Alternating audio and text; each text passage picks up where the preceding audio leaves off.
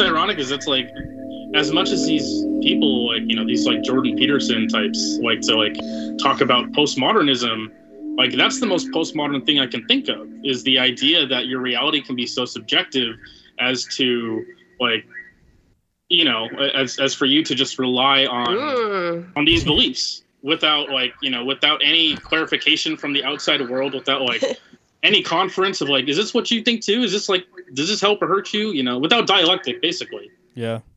You know, like, yeah, like it's just, it's like it's the total epitome of like an atomized and alienated individualist like ideology. I was just reading Capital Realism actually, and I didn't realize, and it was interesting, like right off the bat, it's like capitalist realism is just another term for postmodernism, basically. And he's just saying, like, yeah, with capitalism, the complete, and as you were saying in the podcast too, like I didn't pick up exactly what you were saying, like that capitalism is what takes away the sacredness of iconography in Christianity and everything. Like, that's right. Yeah.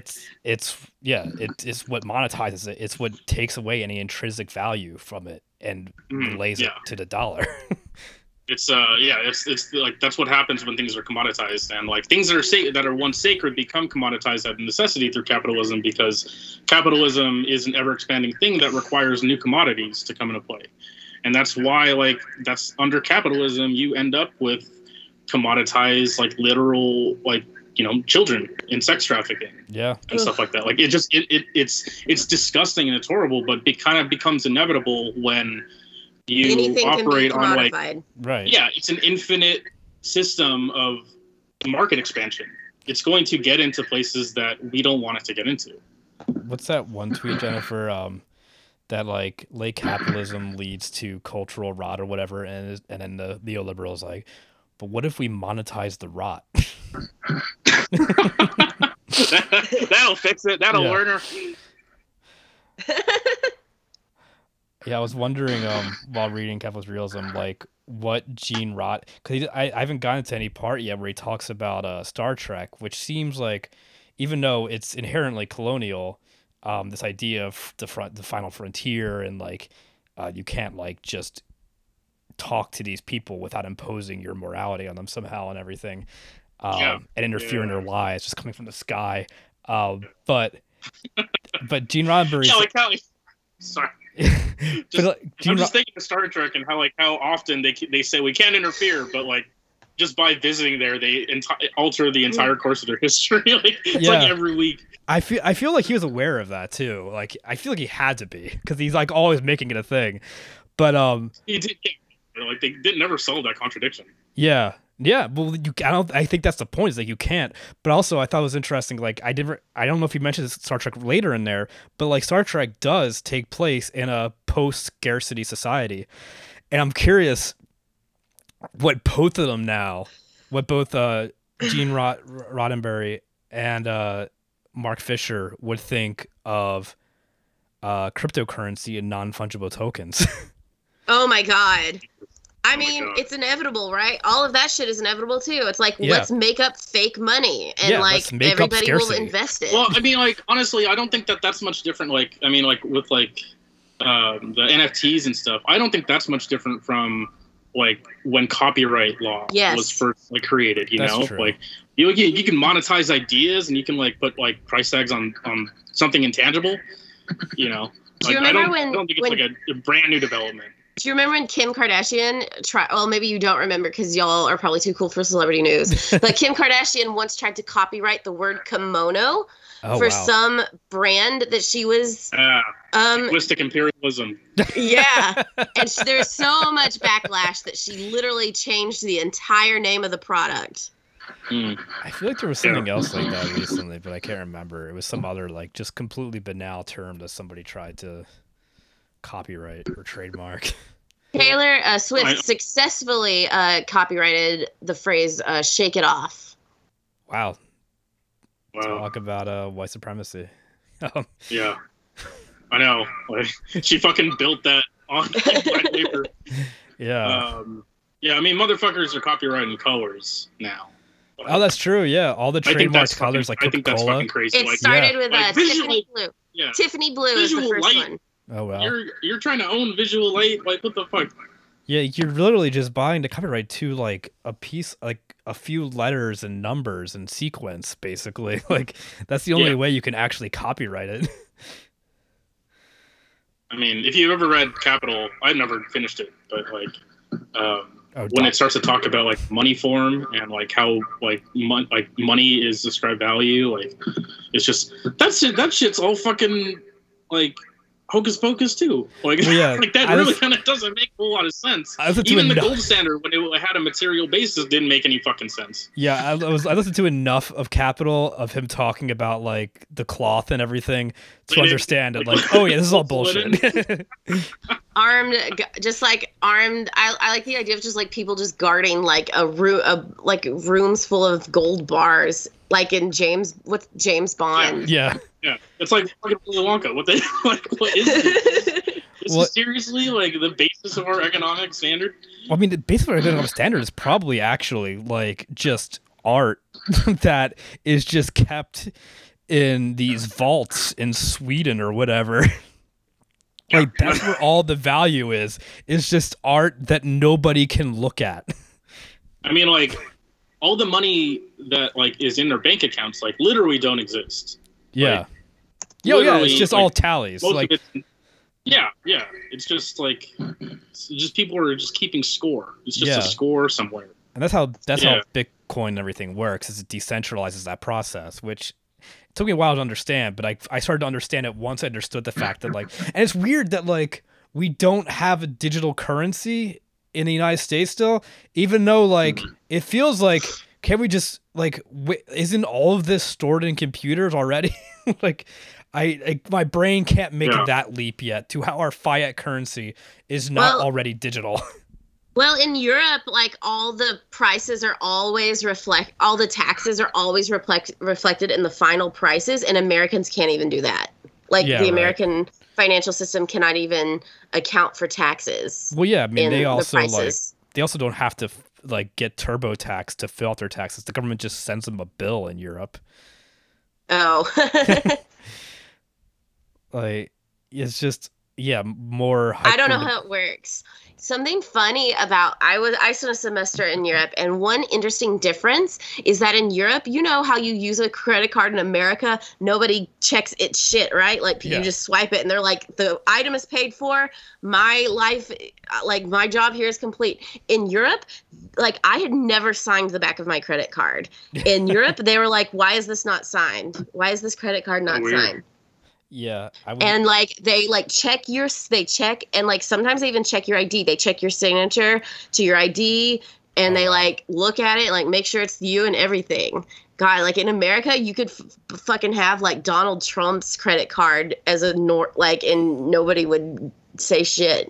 Well, I mean, I work for an e-commerce company, and like something we keep running into recently is these people that get a bunch of credit cards with dark web, and then they get like some communication in between the website and the credit card processor, and then they just keep feeding credit cards into it with the wrong address, the wrong zip code, the wrong CVV, and like some of the times like it still just works, and like I have to keep an eye on that to make.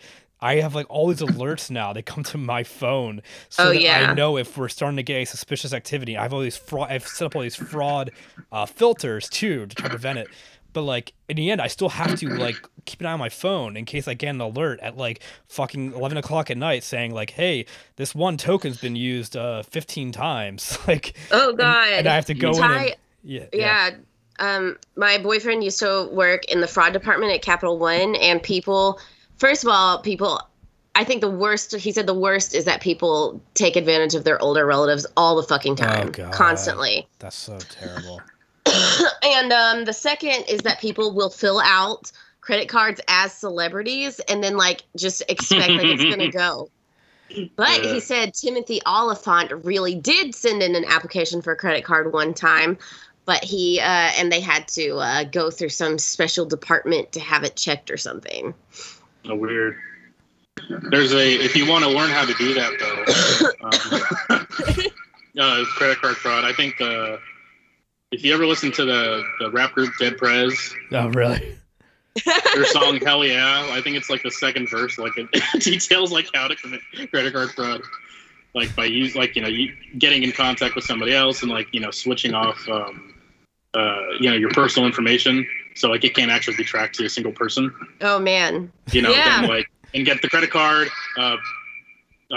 buy a bunch of stuff, return it, pocket the money, and then report the card as stolen. Oh man. And then rinse repeat. Yeah, the idea is that no I hope loss. that's being recorded. I hope that's being recorded for everybody. It is. Yeah. I mean, it was. I got this from a CD. I got this from and it was a major label who put it out. So if anything, I'm a victim. Violent streams music. I got my credit card number stolen. I can't remember. I think it was like at a gas station. I think they do like this. They have they have like a device in there or something. Yeah, they slip it in and you can't tell. Yeah, and I just kept seeing like double $30 charges from gas stations everywhere, and I was like, "What?" I had some.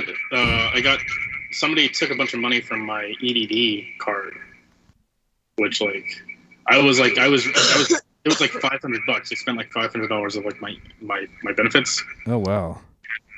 I was like so fucking upset, and then I looked at the charges, and like they spent a bunch of money at like most of it was like at CVS, and then they spent like $80 at Olive Garden. I was like, man, y'all are poor as fuck. Like I can't be that mad at you. Yeah, I would do the same thing probably. Like, well, you can still get your stuff back without them getting caught, probably. Yeah, exactly. Yeah, the company is liable. I want Bank of America to pay for that. Like, it's their fault as far as I'm concerned. The fact that like my government benefits are going through a private bank, like get the fuck out of here. Yeah, it's bullshit. Yeah, really, that's how it works. We got EBT the Bank cards. of America debit card. Okay, well, we got EBT cards this year. Everybody in our county did. Parents did for the school so that kids would have food to eat. And I hope they just keep that program. Even if they make it like an income-based something, but God, I've been using the EBT card with groceries. I didn't know you could use it for other things. EBT? Yeah. Oh, I don't think you can. I'm talking EDD. Oh, I haven't had that one. Unemployment, yeah. When I was pregnant and much worse financial situation and like breastfeeding and all of that, I was on WIC. And WIC is so complicated and like super specific. All of them are. Like, my friend was, and she had to go to like food pantries and stuff to supplement. We all actually have to go to the food pantries around that time. This was in Indiana. Oh, really? I was getting food from the food pantry in Indiana. I didn't know that. You're getting paid more than I was. Because like you get all these juices, but you don't get like they're so particular the items you get through WIC. And so I got this grape juice, and I turned the grape juice into grape jelly. Nice. Yeah. You're resourceful, yeah. Yeah, from what I remember, because Goodnight would actually go to the food pantries all the time. Yeah. And then like he'd pick me up some stuff like, industrial like things of greens and bread and shit. That's awesome. He was like, yeah, like because most of the people that go there are, they're tweakers, and they all get sugar shit to help with like their come downs. So like. So like they never get vegetables or anything, so like it's all fucking wide open. One other thing about the government using private banks for our money, all of since there is no public banks, our tax money is held in private banks, who then use that money to invest on like Wall Street and stuff to make more money for themselves, which is one of the arguments behind having a public banks, is that then we can all use that money collectively to better our society. Right. Yeah. I've got an idea. Yeah. Let's not do the podcast, but let's do the first page and the last page and then continue the conversation that we're having. I was going to say we could just try to do the thing where we read it as fast as possible, because we've already been talking for half an hour. For the 40 minutes. For 40 minutes? Mm-hmm. Well, that's what maybe I've been on here longer because it's... Oh, I started recording 25 minutes ago because I didn't want to get too personal stuff. Okay, we can try to do it as fast as possible. All right. All right. That's fine. Okay. I'm still gonna use this thingy because I already hooked it up. Yeah, that's fine. I like it. Oh, I'm sorry. We ruined your theme. What theme? What? We ruined your theme. What theme? The distortion theme. Oh, I'm just doing that for me. I'm just hurting. So. Yeah, I need to hook my contact mic up to something so I can do something cool. Yeah. But okay. We can go back to this one. Yeah, whatever. I mean, nobody's listening anyway, so. Okay. My iPad just turned off. Wait. Let me get my glasses.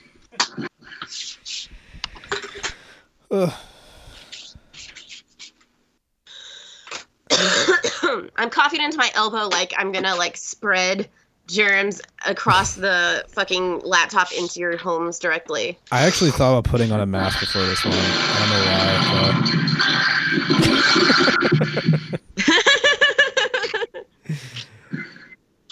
All right. Let's go. Okay. So this is we haven't talked about a name. I guess we'll call it. I was just thinking podcasting. We are podcasting in a room. Sure, why not? Okay. Can't guarantee I'll be in the room for the whole year, but yeah. Oh shit. Wait. What do you mean? Well, after we have to say like we have to do this every. Okay, but I thought you meant you weren't sure you were going to be in a room, like you were going to fuck. I can't read that fast. You're going to lose your space or something. No, I mean the space. Well, I'm losing the space, and I have the space. Okay. Sorry, I'm sorry. Go ahead. Well, that's it. I'm Rob, and I'm here with Brandon and Jennifer C. Martin, and I don't know how do you guys think you prefer to die, and when? We can also just talk over each other. Yeah, that's a good idea. Well, you want to just race to see who goes through all their fucking life? Oh fuck, that's a good idea. Well, when you told me to think about this, I had terrible nightmares. Oh man, I'm jealous. That's honestly because of me. You had sin. You don't believe in like. I know you're heavily Christian. You don't believe in. Are you not? Does this afterlife scare you? No, right? I don't know why. And you don't even have like a before you even have a concept of time, like I don't even understand purgatory. Like is that supposed to? Are you supposed to? Is there like an emotional state in purgatory, or is it just supposed to be boring because it's the same? I don't even know your religious background, Brendan. I've known you. I don't even know your religious background, and I think I've known you longer. Really? Yeah, like this is really happened. Like you gotta believe. Oh, that's not mine. Is that true? But like belief itself in and of itself. Do women have one less rib? It's like, oh, you believe this way? Are you a little life longer than life for all time? Yeah. I just never thought about it. Like it never occurred to me to check a partner's rib or anything. I just don't understand like how people can be like a literalist when the first two pages of the Bible contradict each other about the creation and like about like when man and woman were created and how and just I don't know. It's weird and well I never really heard of a flat earther or Jewish person.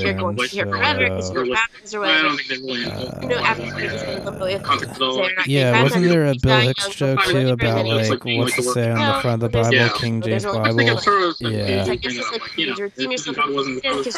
I've never actually been able to get through it because I'm too dumb. Like I can't read Shakespeare. I had to read the Bowdlerized version in high school, and I don't know, my brain just doesn't function that way. Yeah. But yeah, I mean, every day going on Twitter, it takes like 15 minutes to figure out what people are saying, like what the words they're saying mean anymore, because there's just new references every fucking day. Oh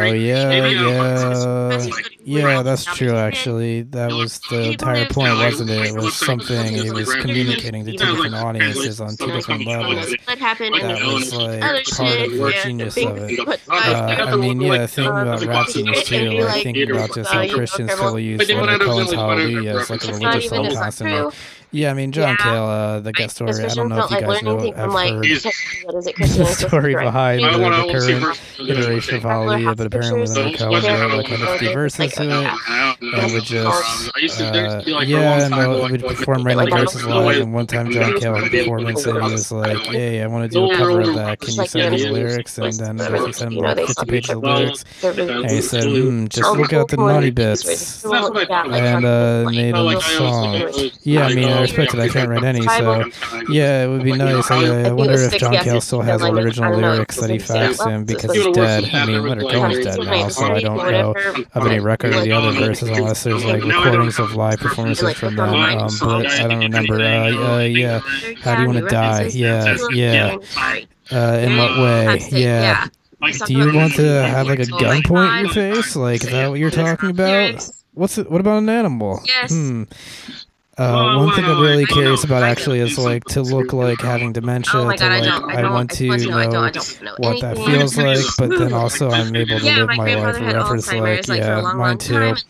Yeah, even just living at home. Yeah, Jesus, that's not my life. I'm just bored, like basically, but yeah, I don't know. The whole thing of having dementia is so interesting to me because of how long they can just be like clueless, or they can really cheery, like my grandfather was. Like he would always just repeat, where's my martini, how about a Manhattan, and just other weird catchphrases, or like other people that like get really angry and like scared to some extent. I don't know.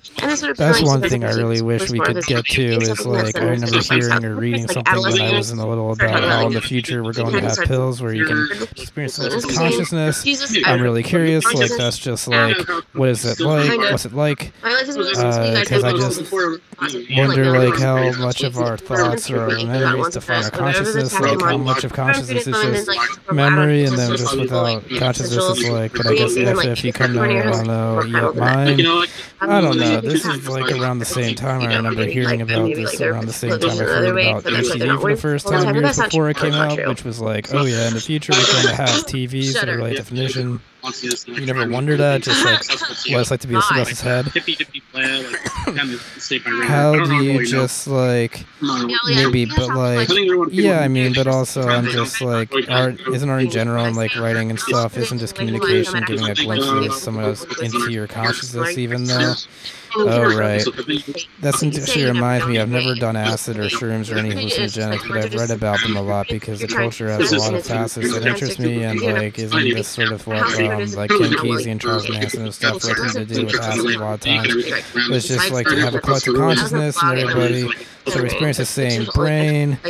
I'm not sure. Okay. Non-transactional society, right? It's mostly. Are you talking about the mostly like rhythm-based sort of stuff too, like more improvised and right? Yeah. No. What about like instruments? So did they have to like find their voices in a specific instrument or anything? The way we tend to think about it, like everybody's specific guitar tone and everything. Right? Yeah. I don't know how to segue out of that. Right? I mean, I do myself to write or communicate with different type of person, so I try to be very like. You worry about how we'll connect with them, like if there's a wrong way for them to connect with it. Oh, right. Yeah, it's funny. I guess that's all political correctness is really. It's just like trying not to piss off the right people, but then the wrong people get pissed off and they want you to change. But it's like we don't care about you. Yeah, well, we've been talking for about half an hour. Do you want something to mess with that? Or I mean, everything's preserved now. Almost I almost never talk to people in the way it's preserved anymore. I think I changed my communication as well. Well, that, but also just like talking over the phone, talking over text, talking email, yeah, just everything is like. Little things copy pasted like in one of my blogs.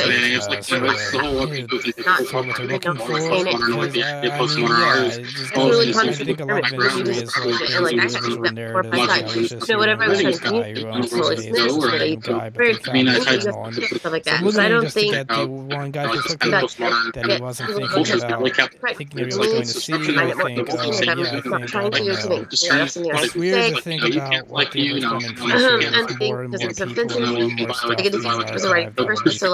stuff. But I think there'll be themes ultimately that are solved, that are dissected, and whatever people's individual. I mean, we're already doing blogs, like people Well, I feel like that's like American society. Yeah, I think I can stories on like Twitter, the bodybuilding forum posts and stuff, like, but it's not even just that, because like a meme can just be a post somebody made, it can be just something. It could just be a face you made, and probably somebody happened to capture it on camera. Like, yeah, I mean, I think we're seeing already just the future of history, basically. Yeah, yeah. Yeah, I mean, you can see anybody naked now, like, pretty much. Yeah, anybody you can think of. Yeah. I think, like, the next thing that comes is basically just a great consolidation. Like, you can't unring a bell. All these location, all these forms, all these disparate micro content things. Like, I mean, obviously, it's interesting. Oh my fucking god. Wow. Like how TikTok and stuff, like in Vine, like you have like these moments that were before being movie, like a lot of memes are basically just like a TikTok and Vine take from a TV show, and I think we're going to keep seeing everything break apart more like that, and eventually just is going to be so much that we're going to see like a media consolidation again in media of all the things. So, God damn it, Brandon. Taking project format again at some point. But like do every day, and they're like, this is the filming room. I and this mean, is just the it already sort of exists. You go to YouTube, my roommate's kid, he just showed me the videos the other day. Like, it was just this guy, so he just like, I guess he just sets up stuff that he coded, picked off stuff of Reddit in the Imager or whatever, and he has a robot voice read in, and I was like, like, if you think it's all automated, as the program pulls all these memes, reads what it says. I never thought about it. Maybe it was like a radical statement, like I'm think synthetic voices, and then it just plays all in for 10 minutes or whatever, and I think we're going to keep seeing more of that eventually. We're going to much more focus on curation again. Yeah. Okay.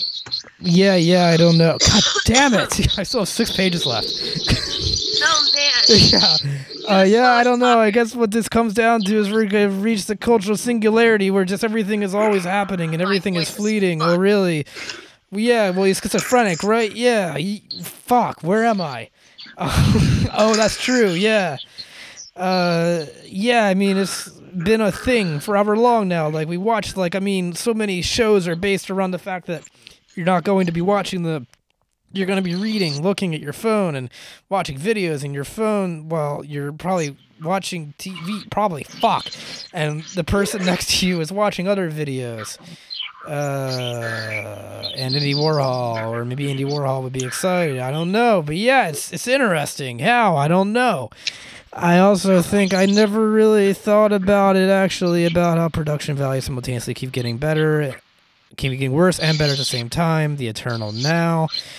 And they were all filming in all the rooms all the time, right? It wasn't just like, this is the exercise room where you get a break from this. Like, no, you were always content. Yeah, I mean, we were expecting this forever, I guess. I mean, between Andy Warhol, The Truman Show, TV, that one in the 90s. I remember my dad reading an article to me in the 90s about a woman that was just going to leave her webcam on all the time. And you could just check in and see what's up. Oh, really? Yeah, fuck. Why would you do that? I guess, but I mean, like, yeah. What we all have to stick out. Like, I remember a girl, Nokia Cupid, when I was in Indiana. She had a video that she recorded at her going to bed and going to sleep. That was her profile. She just has some link to a live feed she had done, like, back when you could do that with Google Hangouts or YouTube, and it was just like 6 hours, and I just skipped through it, and it was like, yeah, there she is sleeping. Yeah, well, that's it. That's about 40 minutes. Yeah, we're all chauvinists and boys in our own fucking way. Yeah, all right, well, to cut down the torture in the future, I think I'll cut this off now. All right, so long. Fuck, that took so long. You're the slowest talker. You know what? But like, from being in the South, like, I feel like I don't understand people who talk as fast. And like, for instance, I took Spanish and I could always like understand it in text, but I cannot understand Spanish when people are speaking it because it's so fast. And I think it's because growing up in the South, I'm just so used to slower paced talking. Well, I was always told I talk fast, and I think I still do it when I get caffeinated or too excited, but... Maybe naturally, but not when you're reading. Oh, yeah, I'm a slow reader, though. That's the problem. I'm a mumbler because I'm from Southern California. I was I I've been was smoking weed absolutely. since I was like 14, so. I was racing Brandon, but he definitely beat me. Oh yeah, Brandon is the clear winner. I don't know if he has the least lines or what though, too. I think I have. I don't think I have as many. I think I have the least amount of times that I like speak, like in consecutive order. You know. Yeah. I have So like, at the very least, I have the most concentrated amount of. I have like the longest rants though. Like, Yeah. like I just go on like rants multiple times, and the only reason it's not even longer is because like towards the end, I think I just talked less. I think Brandon was just talking more. So. Yeah. That's sort of one of the things I was interested in is like how after that first conversation where you two were just meeting and the three of us had never talked before, like Oh, yeah. how weird it would be to repeat a conversation where we had just all talked for the first time together, because like yeah, obviously stuff like that's gonna happen too, like we're just gonna dip in and out as we figure out our grooves. But I'm grateful for that. I'm grateful that there are parts in the script where I can be like, right, I'm not feel like I can kind of zone out for a little bit. Yes. I don't think I have that. You don't have that. Rob doesn't. So. Yeah. Rob's there. So I don't like reading you. Yeah, I tried to maintain like the gracious hosts, like they kept like making sure everybody's being acknowledged all the time and everything's flowing. Yeah. Oh, I wish I hadn't talked at all. Like, I wish there's a period where Rob was like, well, like, let's wrap it up. It's been 30 minutes. And then I keep fucking talking. I initiated the conversation to go another 15 pages. I know. I never think at the time, like, I was like, I only want this to be a half hour. I don't want to read too much. And then you kept going. Oh, really? Like, I thought, like, I didn't know what to think. I guess I just assumed. I was just having fun talking. No, honestly, I know. when I agreed to do this podcast, I didn't know what I was doing. Like, this I was like the dead middle of like the fucking quarantine. Like, yeah. I hadn't spoken to anybody for weeks. Oh yeah, this is like back in January. Or February, yeah. Right? Same. Like, Yeah, half of this is me trying to remember what my voice sounded like. Yeah, this is before the spring. This is like right in the dead of winter. I like being asked to come on podcast, and like, so I was just excited to talk. Like, I love to fucking talk, honestly, and I love to talk about myself. And like, I guess that's like, I mean, it's not just myself. So I'm a little tiny bit like, I don't want to say self-centered. I don't think I'm all the shit or anything. I plenty flawed, but I do enjoy talking about myself, but only in the level that I can connect to others. And I like to hear other things that people say.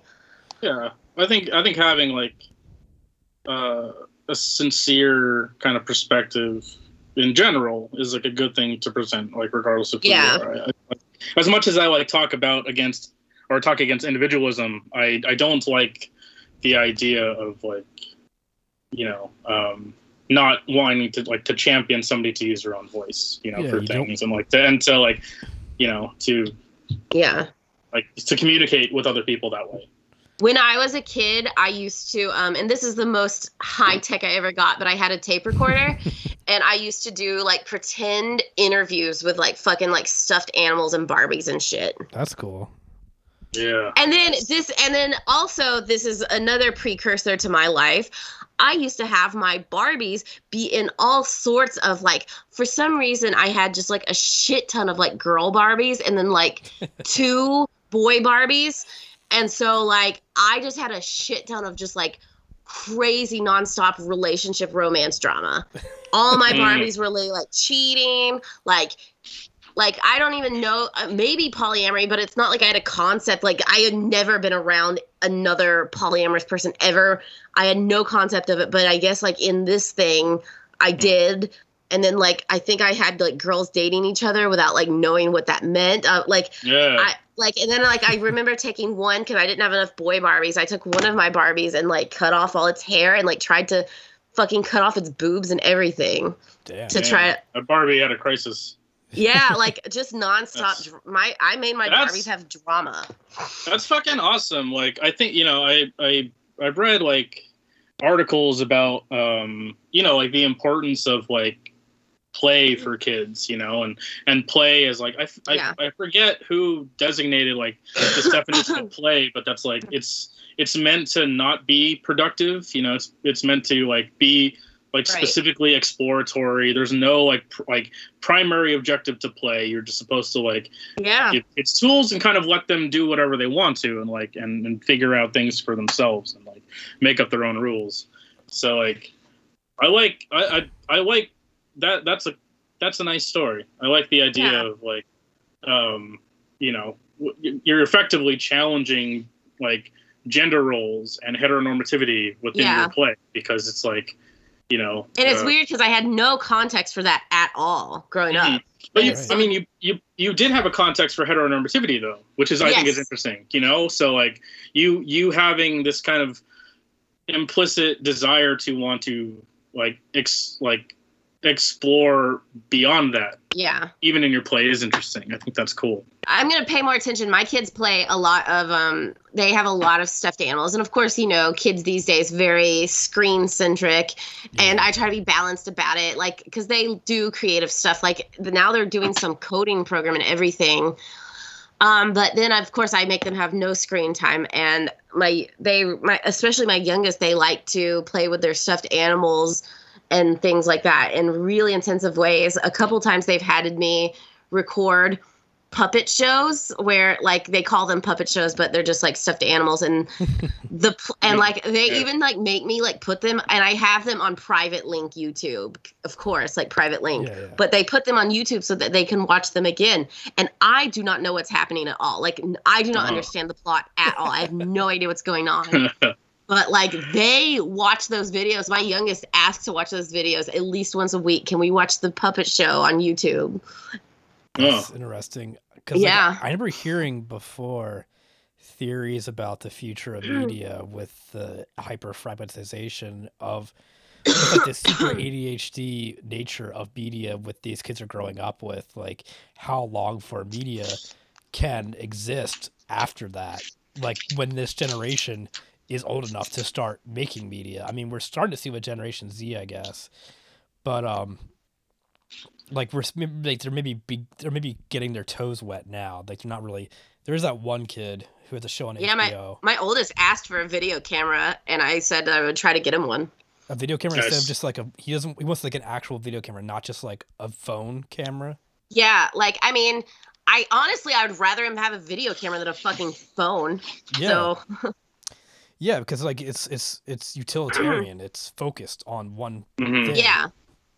I feel like there's going to be, if I could place my best guy, I don't know, but I feel like there's at some point soon there's going to be a rejection of the kind of like the very like quick edit, instant gratification type of media. Yeah, I tried to talk about that in the podcast. Like, what's that? I started to talk about that in the podcast, like with all this fragmentization of like taking all of these moments and these elements of what we would appreciate in a larger narrative. Like at some point, like there's gonna have to be a great consolidation, is what I said. Yeah. And like they're going to be incorporated, and it'll probably be more emphasized now than they were previously, like ASMR and everything.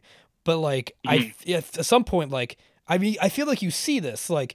You see like vaudeville become cinema, but cinema at first was like mostly like shorter films and like newsreels and stuff. But then you saw it expand, and then you saw it collapse again. And I feel like that's all society is over and over again. It's just the same process of like fragmenting and then consolidating. Yeah. I think I mean it's interesting to think of in in the context of consumerism too, because I think like that has like a big part in it.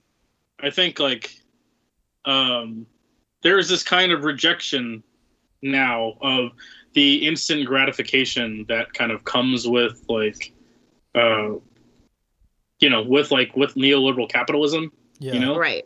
Like, and I think we've kind of seen that.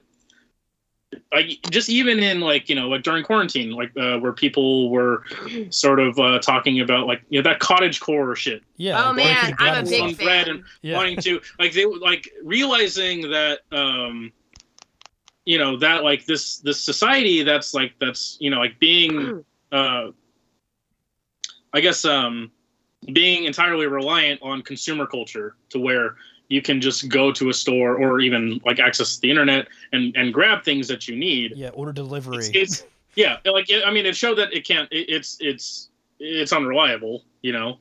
Like when you have to fucking ration out toilet paper and stuff, like you start to lose faith in the system. So I think people are starting to realize, okay, like we have to learn some basic skills for survival. We have to learn how to garden. We have to learn how to feed ourselves. We have to learn how to clothe ourselves. Like all of these like DIY projects, a lot of it are just centered on like replacing having to buy things. Yes. On the flip side, I only read the first 3 chapters of Capitalist Realism, but because it was just like right before we came on mic. But what he talks about in those first 3 chapters too, with capitalist realism and modernism and postmodernism, is the fact that like the frontier ends. So what happens is culture cannibalizes itself and just is constant revivals and everything. And I feel like that's all this is too, honestly. Like it's just capitalism sustaining itself. Like we're all getting bored, so we're seeking a new novelty, and the novelty is the thing that we abandoned. So now we can bring it back to experience that again. Right, but I think that's within I think that's within a consumerist framework. But I mean, that's all there is. That's capitalist realism. Is that everything's a consumerist framework?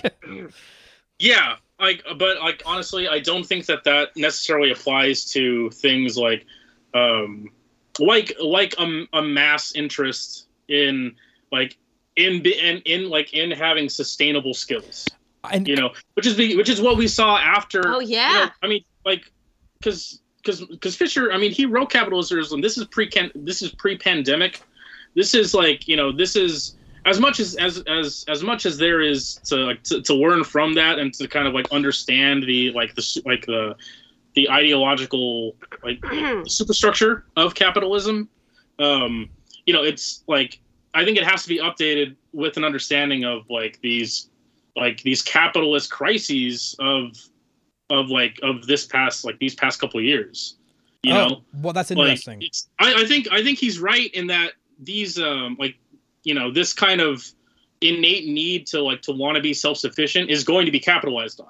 People are absolutely going to make a lot of money from this idea of self-sustainability, and that's going to happen. Like the interest alone is not going to break people out of that, and it's not necessarily going to start sowing anti-capitalist sentiments, But I think what it shows is that there is this natural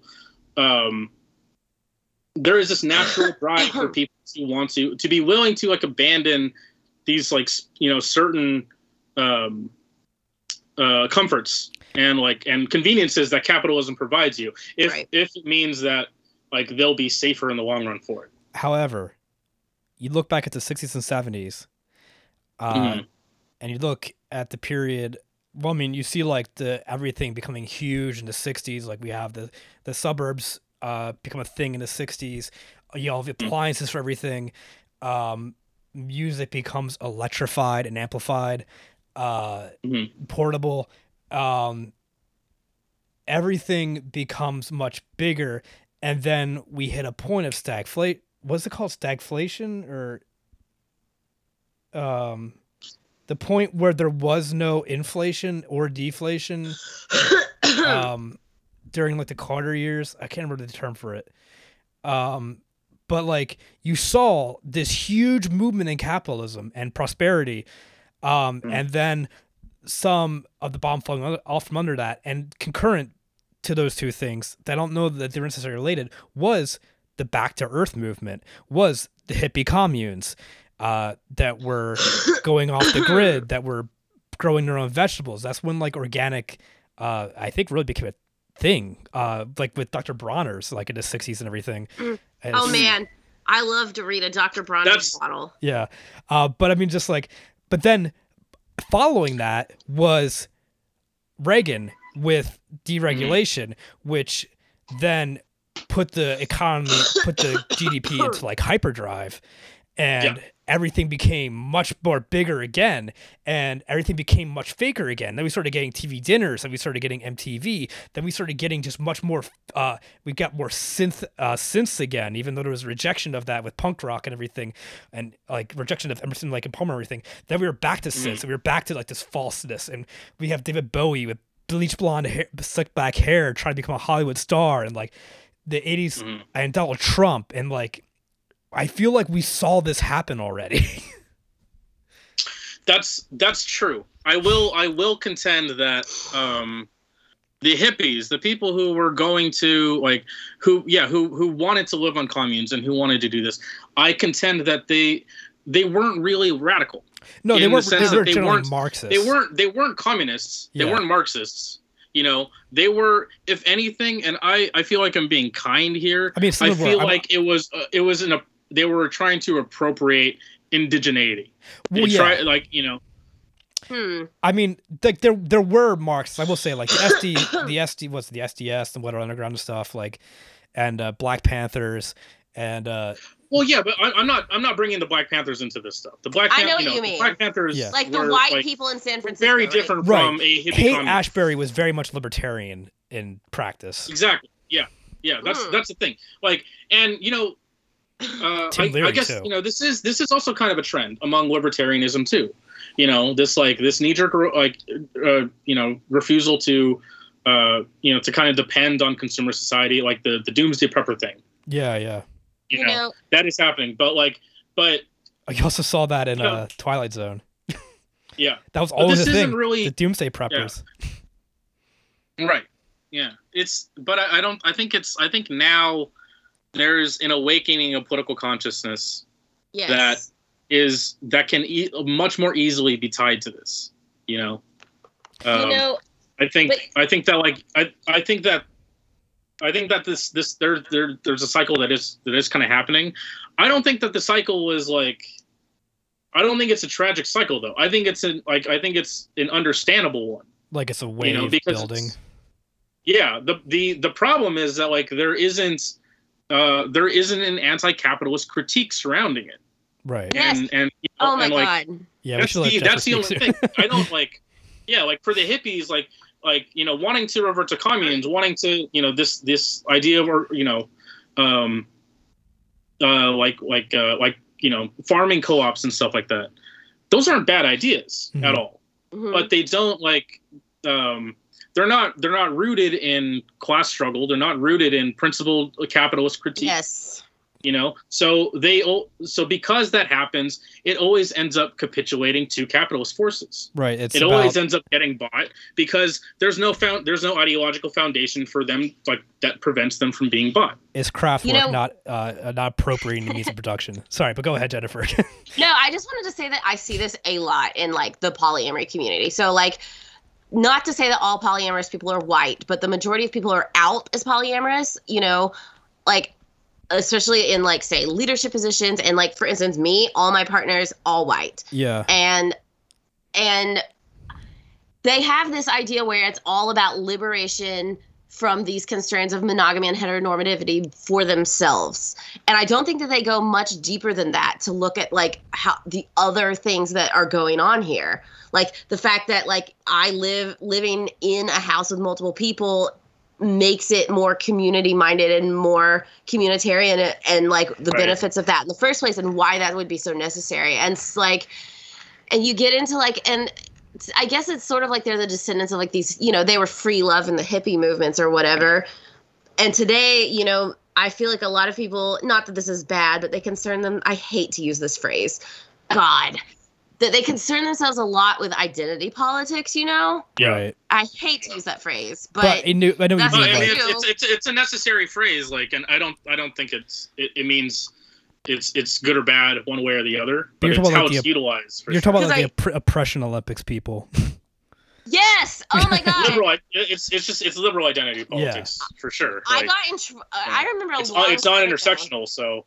I said that I considered polyamory to be more of a choice than say homosexuality or something. Yeah. And I got pretty roasted on I don't even get on Reddit very much, but on the Reddit polyamory board.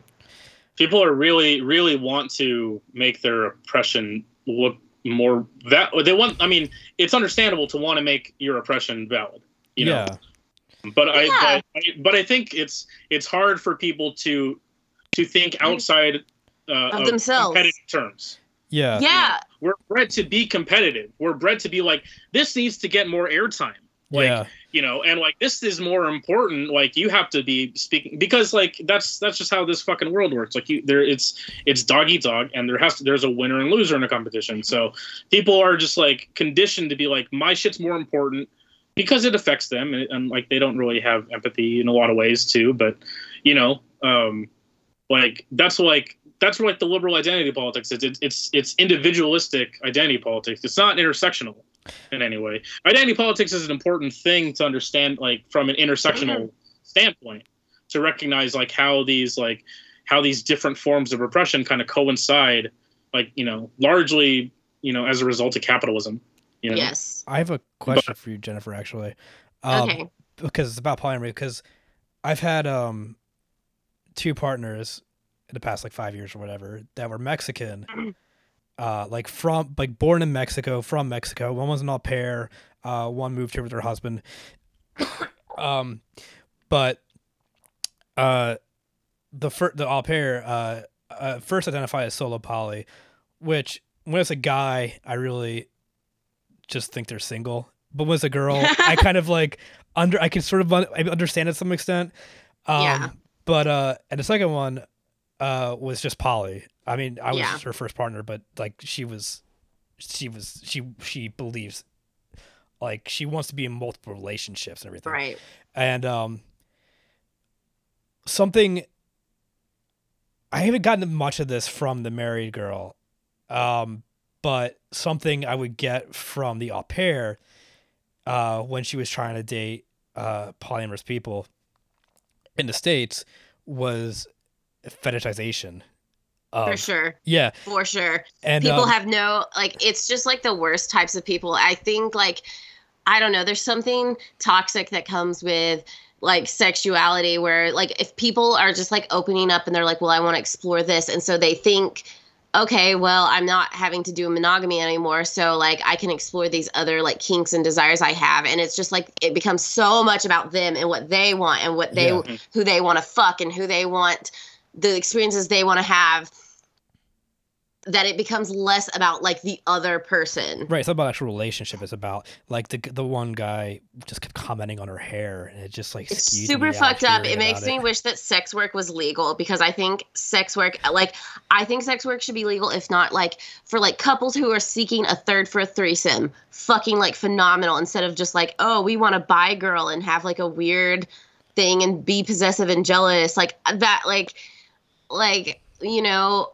or just like, oh, I want to explore in the context of this. Like, it would be a lot, I don't know. I don't know if it would be like more respectful or whatever, but it would probably lead to a lot less hurt feelings. Part 2 of my question now. I've had this theory for a while, and I saw a headline that sort of, I didn't read the article because I'm a millennial, but the headline sort of reinforced my theory that, online dating has made interracial dating much more common. I mean, when I look at my dating history, like most of it is interracial, and it's like not intentional. It's just talking to people that aren't in my normal circles. It's an interesting thought. Yeah, and I'm wondering, and I'm surprised they would say. So there's 2 parts of this. Surprised that you would think that polyamory is still so white, but also I wonder if there is like just a culture clash there, because like I have talked to like people that are polyamorous and people of color, not that I've dated, just like people I've known, that like are more like in the Latin Black sort of culture, like like not like going to certain movies we go to, like sort of entirely different culture and friend groups and everything. And they don't even necessarily seem to identify as polyamorous. They were just someone like, we kind of want like a third person to be part of our group. That's what I find a lot of. This is because when I said that like more white people are polyamorous, I don't mean it like that. I mean that, like, and I'm somebody who literally talks about being polyamorous and like having polyamorous identity like all the fucking time. Yeah. But it's more of where it's like for white people, I guess I feel like they don't have as many like other labels for themselves. They don't have an identity. So they really fucking lean into it. Yeah. And I do it, but I try to come from it from a place of like, one, I like to be open about it just because people ask me questions, and like especially Christians talk to me a lot about it, and that like just deconstructing about it.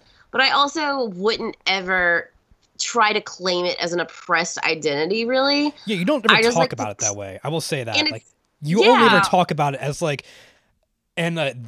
like from my experience sort of way, like, and like because this is not a known thing, here's this, like, yeah, I never get the idea from you like, I'm so depressed, I'm so different from everybody else, like. Yes.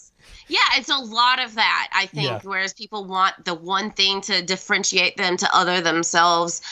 And like, I mean, I do talk a lot about polyamory. It's like, mostly because I like live with both my partners and like I love them, and it's just exhausting to like, you know, explain the situation all the time and everything. And I really like it, and I like talking about it, and like I guess just being more open about it. But yeah. And I definitely, like, I've dated people of color and, like, stuff like that, too. So, but it was never their core identity in the way it seems to be for some, not all white polyamorous people I know. Yeah, I mean, like, I don't know. I think the concept of relationship anarchy is admirable, but it feels like it's generally a much more lived experience for people that aren't white. I think it's like, yeah, I mean, like, because I appreciate polyamory, like in the political context too, of like, this is a direct challenge to the idea of like the nuclear family, you know? Yeah. Like, it's really important to me. Like, I'm a Christian, I'm a mom, and I really just trying to be like, I don't know. Yeah, it's also I have the privilege to be open about it. It's like I think it's like it's a way to kind of reject the atomization of capitalism and to sort of embrace like this idea of community. Yeah. You know.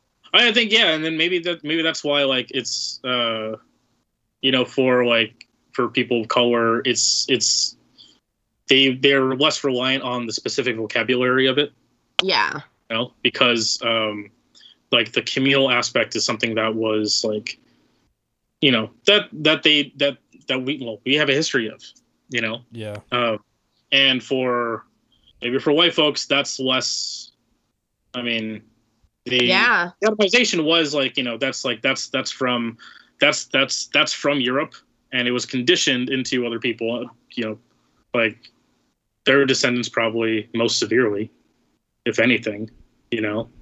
So I think it's probably important for you to be able to to identify that, you know, as like as a specific thing as that goes like counter to what was kind of utilized to help facilitate capitalism, which was like the atomization, like the nuclear family, where you are only able to rely on your familial unit, you know, right? So, you know, because other families are competition. You know, the wife is essentially the free labor that like, you know.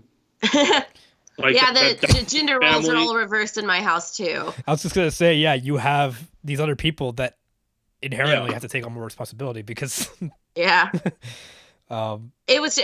like, in the best part is about it was based on like things that people were best at and like things that people wanted to do, and it just, I don't know, really worked out really good, interesting, and like why not? Like, why shouldn't you have more people in a household that want to do things instead of forcing everybody to do things they don't like doing if somebody else likes it? I would want to live with other people going forward, even if I lost one or both partners and somehow. Yeah, I mean, I think I'm at the extreme here with 5 roommates, but I would like to live in like this, like a somewhat bigger house with like at least like another couple or something, or like a polyamorous situation, like another partner. Yeah. For everybody, like yeah. The people who I go to this weird spiritual group I go to with, some of them like live in, it's almost sort of like a monastery. They call it like the compound. Fucking yeah. No, they have like their own rooms and they have like meeting times and stuff. And they like, I think they just like do gardening and stuff. Like it's sort of, I guess, like a commune. And they're all like, usually they're just like training for seminary. Yeah. And I've never lived in a situation like that. I think it's interesting.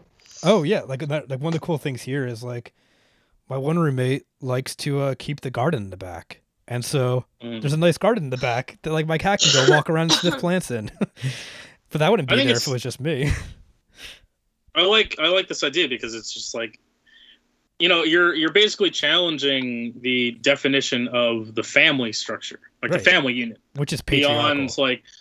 Yeah, which is patriarchal, and it's like, you know, it's what, like it's effectively like a blood quantum thing. Yeah. You know, of like it's that's all it's based on. Like it's your family is not legitimately your family unless like you share DNA or fucking something. Like, you know, in the eyes of the state. You know, effectively in the eyes of the state. Like, you know, and it goes against her interests to like to have people really kind of think of it in more like tribal terms and more communal terms. Right. Yeah. You know, matriarchal societies, like the whole village would take care of children. Like exactly. Yeah. Oh, like, yeah. It was, and you know, it was everybody's responsibility. You know, it wasn't just like, and it wasn't just because how you raise your children affects the future of your people. Yeah. How you raise your children affects the safety of the other children. It affects your safety. Yeah, it would be insane to just be like, oh, that's not my problem, because it's probably fucking gonna be. Yeah. Man, I read a story where like 3 single moms were living together with all their kids. That sounded like a good situation too. Yeah, it's pretty cool. Yeah, I think that there was a radical like a feminist commune in Chicago or something like at the turn of I think at the beginning of the 20th century or something, where they basically created a commune of I think it was single mothers that then they just kind of took turns doing That's laundry so and rearing the children and stuff. I forget what it was called. But that's awesome, and that's way more. I mean, that's way more humanizing than being legally confined to what's probably an abusive relationship based on necessity. Yeah, I hate when people are always like, oh, in the old days nobody got divorced as much. In the old days it was they were miserable. They had ran out of town. Yeah, the best you could hope for is that your husband fucking died. Yeah, I mean, Doug Stanhope have a joke about how you get in a car with you get in one of those shuttle vans at the hotel with an older couple, and they start describing their first date, and they're just describing rape, Yeah. I mean, and if either of you have read Caliban and the Witch by Sylvia Federici, no, she's that book is fucking amazing, and I recommend it to anybody. But it's basically about how the history of the witch hunts and the witch trials helped facilitate the transition from capitalism to capitalism from feudalism. You know, a lot of it was the familial unit that Engels talks about, that we were just talking about. How they needed but your own family. Yeah, they essentially, what's that? You can't trust anybody but your own family.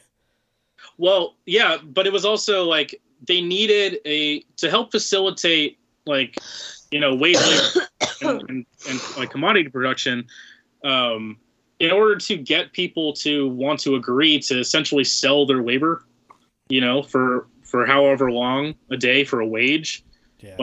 There was this idea that they would need also to have a subjugated class to cook and clean and do the stuff that they were not going to get paid to do. Right. And so that's where the moral conception of the familial unit, the Christian family, kind of started to come into play, because they were trying to subjugate women as this class, as basically where the free labor is going to come from to help facilitate what was effectively wage slavery, you know? Yes. So one of the ways that they did that was through the witch trials, that helped kind of demonize these heretical sects that were kind of more matrilineal, you know, and to also demonize women who didn't want to submit to that like strict familial structure, you know, it was a way to try to like create a docile group of people who were able to submit to free labor, like while their husbands made like merchants rich, you know. That's interesting too, because like I feel like when we look at pop culture depictions of more tribal cultures and prehistoric times and everything, they still always project that patriarchal culture onto them of the domesticated labor and everything. I think they assume, before birth control, when like, you just got pregnant having sex because there was no birth control, like that, because like there would be separate roles for men and women, that it was the same as it was in Western culture, that it was the same sort of vibe. But I think they just assumed. But again, it's one of the things capitalist realism is talking about, like how like just everything seems like a given. Like we just have these things burned into us, and they just like we can't imagine anything other than that. So it's if they were to depict it otherwise, if they were to depict it as like like a matrilineal kind of structure, they would have to address that. Yeah, because there's no way that they can let the audience just assume that was a given, because it's important for, I mean, not that this is necessarily like orchestrated in the minds of directors, but it's important to create the facade of like, oh yeah, patriarchy is a natural progression. Well, that's patriarchy is natural. Like that's just obviously that it's unquestioned.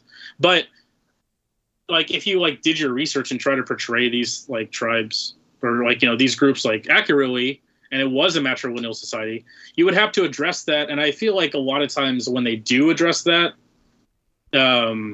it's demonizing of sorts. Right. Midsummer is a good example. Huh. How, that's a recent example, like, where. You consider that matrilineal? What's that? You consider that matrilineal? I wouldn't necessarily say it's matrilineal. But it seemed that way. It didn't seem necessarily patriarchal, and that there was like it didn't, I wasn't entirely sure. Like, I mean, there was like the division of labor.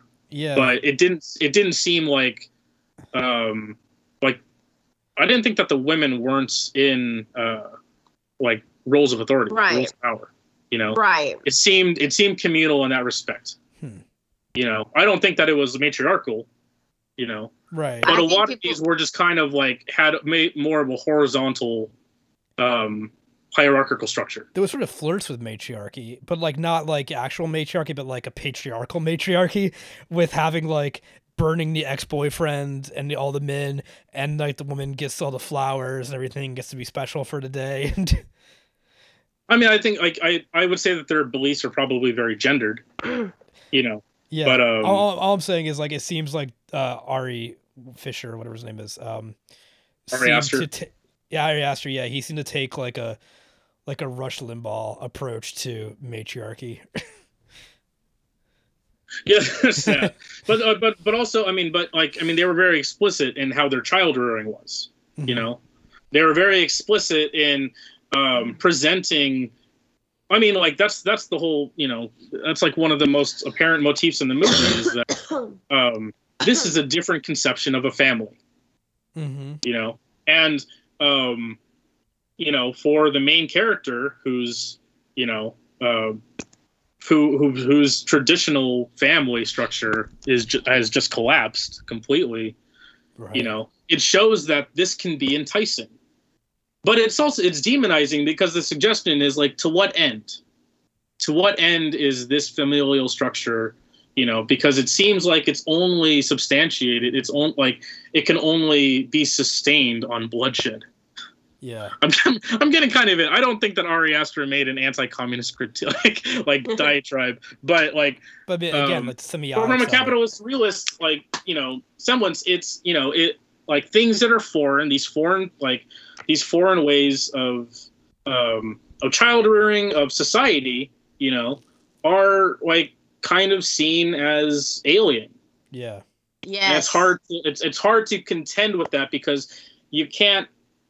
I feel like if you were to just willingly endorse something like that, you would also be seen as maybe a degenerate. Right. You know?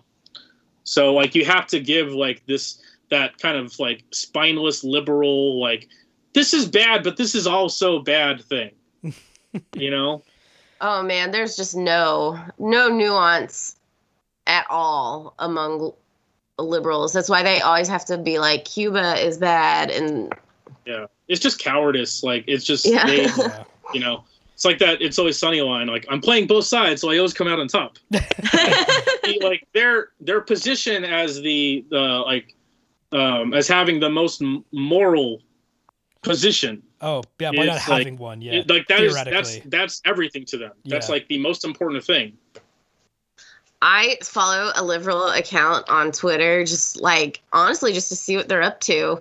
Just this, like, it's nobody famous, so I'm not going to say her name, but like, she was saying that, like, you know, Nancy Pelosi dropped this line, like, why are they, you know, doing what was it, the tweet that got railed, Rob? She was like, why, you know, are they, Congress is leaving, and like, we're doing the eviction moratorium right now or whatever. And everyone was like, are you fucking kidding me? Like, you were part of that shit. Yeah, right. Like, she pretended she didn't know.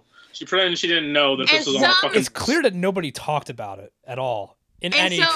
Yeah, and some Republicans said some fucking snarky comment like, Nancy Pelosi is full of shit, like, whatever, just insulted her, some base bullshit incident. And this girl is like, nobody is respecting Nancy Pelosi's position, and how dare this Republican name call Nancy Pelosi. I'm like, really? Is that your fucking concern? And not the fact that this woman is just like removed herself from like her responsibility? Yeah, it's all aesthetics. Right. And she's a fucking landlord. Like, she literally profits off of this, like, of the housing crisis. Oh yeah, I'm sure she. Oh, I didn't know that she was a landlord. Yeah, she made like $9 million this fucking year. I'm sure she's like off her properties. Not going to. I mean, I'm sure it's like the fucking Eichmann thing of like, she's removed enough that she's not directly involved in pushing people out of her home, so she doesn't feel any responsibility for it. But like, no, I think she actively wants that to happen. I think it's a coordinated like attack. I don't think it's like, or it's just that's out of my hands. I mean, I think I think a large part about like the evil in capitalism is just indifference. I mean, like, that's what we saw with the banality of evil with Eichmann. It's like, yeah, I was just doing my job, just pushing the numbers. Those people the numbers were people, and those people died, but like, it's just like, but you can't have that indifference without actively benefiting from it either, you know? Like, but you're effectively bought off. But it's the like it costs money to make somebody indifferent to your pain. It's the trolley scenario though, because like, they're not the one pulling the lever, so they don't care, because like, they're removed enough and they can do enough other good things that they feel like it balances it out. But they never do the good things. No, like, I know, but like in their mind, in their mind, doing the work, like the intention is the good thing. I mean, it's like, what did she say about George Floyd? That he sacrificed his life for the betterment of society? Yeah. Oh my fucking God. Thank you, George Floyd, for being lynched effectively. Yeah. You know, like, you did good. Yeah. It's not about not about actually doing anything. It's about just intention and busy work. That's the thing. Like, that's why I'm saying, like, their ideals is what anchor them. It's an idealist thing. Like, as long as they feel like they're pursuing this idea of liberty and freedom and equality and stuff, you don't have to provide receipts for that type of shit. You know, you don't need concrete evidence. There's no material. You don't have to show how you're materially benefiting this idea of equality and freedom, and, you know, because none of that doesn't fucking mean anything. You know, Like, so like they're a lot more concerned about being moral and being ethical and being in a position where they can say what's right and what's wrong than they are with things of like. That's why they do better when like. How do we like, yeah, like it's. That's why they do better when they're not in fucking power. Right. Because what they say. Because it's so easy. When they're not in power, they rally around impeachment. Trump era was like, Trump era was like the fucking peak time for like liberals. It was like. Yeah. No self-awareness. I mean, and like every time a conservative would say like, "Oh, this happened under Obama too," it was like they would have no response, or they would just like fucking delete it away. Like, "Oh, but it's worse under Trump now," and the next guy won't do it. People would get mad at me for saying like, "So how are we going to hold Biden accountable?" And you were like, "Are you saying that Biden's as bad as Trump?" And I was like, "No, I'm saying if." No, he's fucking worse. Like that's the thing. He's fucking worse. I don't know if he's worse, but he's like literally by every metric, he's fucking worse. Like, he's doing more good things, I think, but he's also still doing other bad things. I didn't get a dime from Biden. You didn't? I didn't get a fucking dime from Biden. Well, he's got the child care tax. All your checks were signed by Donald Trump. Yeah.